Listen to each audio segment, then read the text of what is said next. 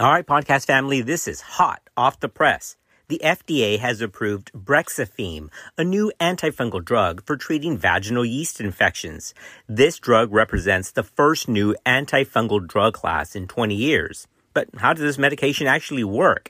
And what's the dose? And does this medication work for recurrent vaginal cases? Well, we're going to cover all of that, but please also note that there are also some cautionary items that we have to address here. Ready? Let's cover this now.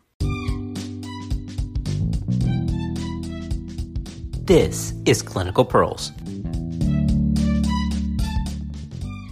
Well, before we get started, I do need to tell you, I've got great friends at the FDA, and I love what they do. I'm thankful for them, but sometimes they pass some things that just don't really make a lot of sense, and that may be the case here.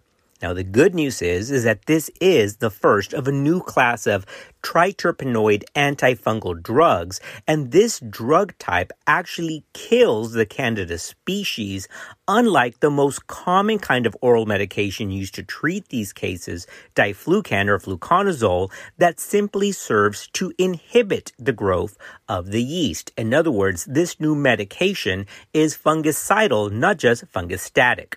Now, although this new medication is definitely welcome and needed in this space of vaginal candidiasis, because that really is kind of the vein of the gynecologist's existence, along with chronic pelvic pain, because they're just hard to treat, not all experts are impressed by the FDA's approval of Brexafemme because of its clinical trial data, which we're going to cover in just a minute.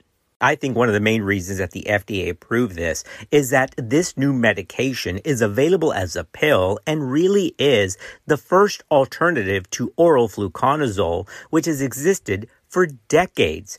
Now, antifungal drugs work by interfering with some key part of the fungal cell. Brexafemme blocks, here's a clinical pearl, glucan synthase, which is an enzyme that's an essential component of making the fungal cell wall, making it fungicidal. Fluconazole, on the other hand, targets a different enzyme, making it not fungicidal, but just fungistatic. The FDA based its Brexafemme approval based on the results of 2 placebo-controlled phase 3 studies enrolling more than 500 patients combined. Let's get into that trial result next because it probably is not what you think. Another day is here and you're ready for it. What to wear? Check. Breakfast, lunch, and dinner? Check. Planning for what's next and how to save for it? That's where Bank of America can help. For your financial to-dos, Bank of America has experts ready to help get you closer to your goals. Get started at one of our local financial centers or 24/7 in our mobile banking app. Find a location near you at bankofamerica.com/talktous. What would you like the power to do? Mobile banking requires downloading the app and is only available for select devices. Message and data rates may apply. Bank of America N.A., member FDIC. The main goal of each phase 3 study was to measure the percentage of patients that achieved a clinical cure. That's a complete resolution of the signs and symptoms of infection. But not all who took the study medication had results. In the second phase 3 clinical trial, which actually had much better results than the first phase 3 clinical trial, 63.3% of patients achieved the main study goal compared to 44% of those who received a placebo. Now, those results were statistically significant, and I think that's what the FDA saw. But remember, we're talking about 63% cure compared to 44% placebo. Yeah, I would have loved to have seen something over 80% or 90%, wouldn't you? But it was 63.3%. So even though it's only 63%, I believe the FDA approved this because the mechanism of action really is quite novel. It's an oral medication, and we haven't had anything new in 20 years since fluconazole was approved. So the data is not great, but it does offer yet another medical tool to fight this foe of vaginal candidiasis. In all of the clinical trial settings, Brexafemme reported no systemic problems associated with its use. Most of the treatment-related adverse events were gastrointestinal, like diarrhea or nausea or abdominal pain, and 85% were classified as mild, and half of them lasted a day or less. Well, what's the dose of this medication? Well, the dose is 4 pills in one day.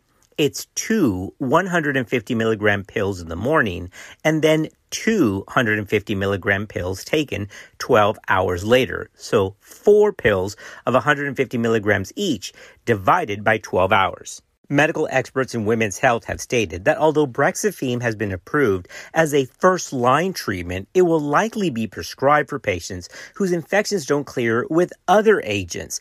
But that data is not out yet, and we're going to get to that here in just a minute. Okay, so here's what's to come as we wrap up this podcast. There's 2 main areas that we have to cover.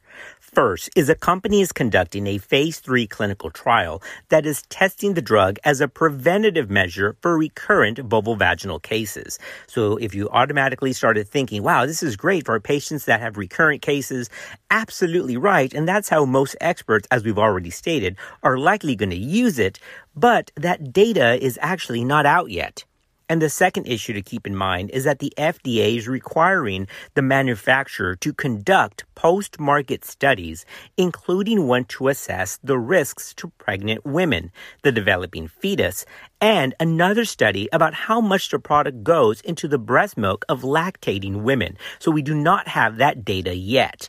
So if you're thinking about using this in pregnancy, there is zero data about its safety or efficacy in the pregnant population. Well, so there you have it. Brexafemme, just approved in June of 2021 by the FDA for treating vulvovaginal candidiasis. In the phase 3 clinical trial, the second one, the results showed 63% efficacy compared to 44% placebo. But we still have a lot of unknowns regarding this medication. Thankfully, we do have something else to offer patients, but it's actually not even available for purchase yet. It was just approved, and the company thinks it won't be available to purchase till likely the end of 2021. Well, as always, thanks for being part of our podcast family, and we'll see you next time on Clinical Pearls.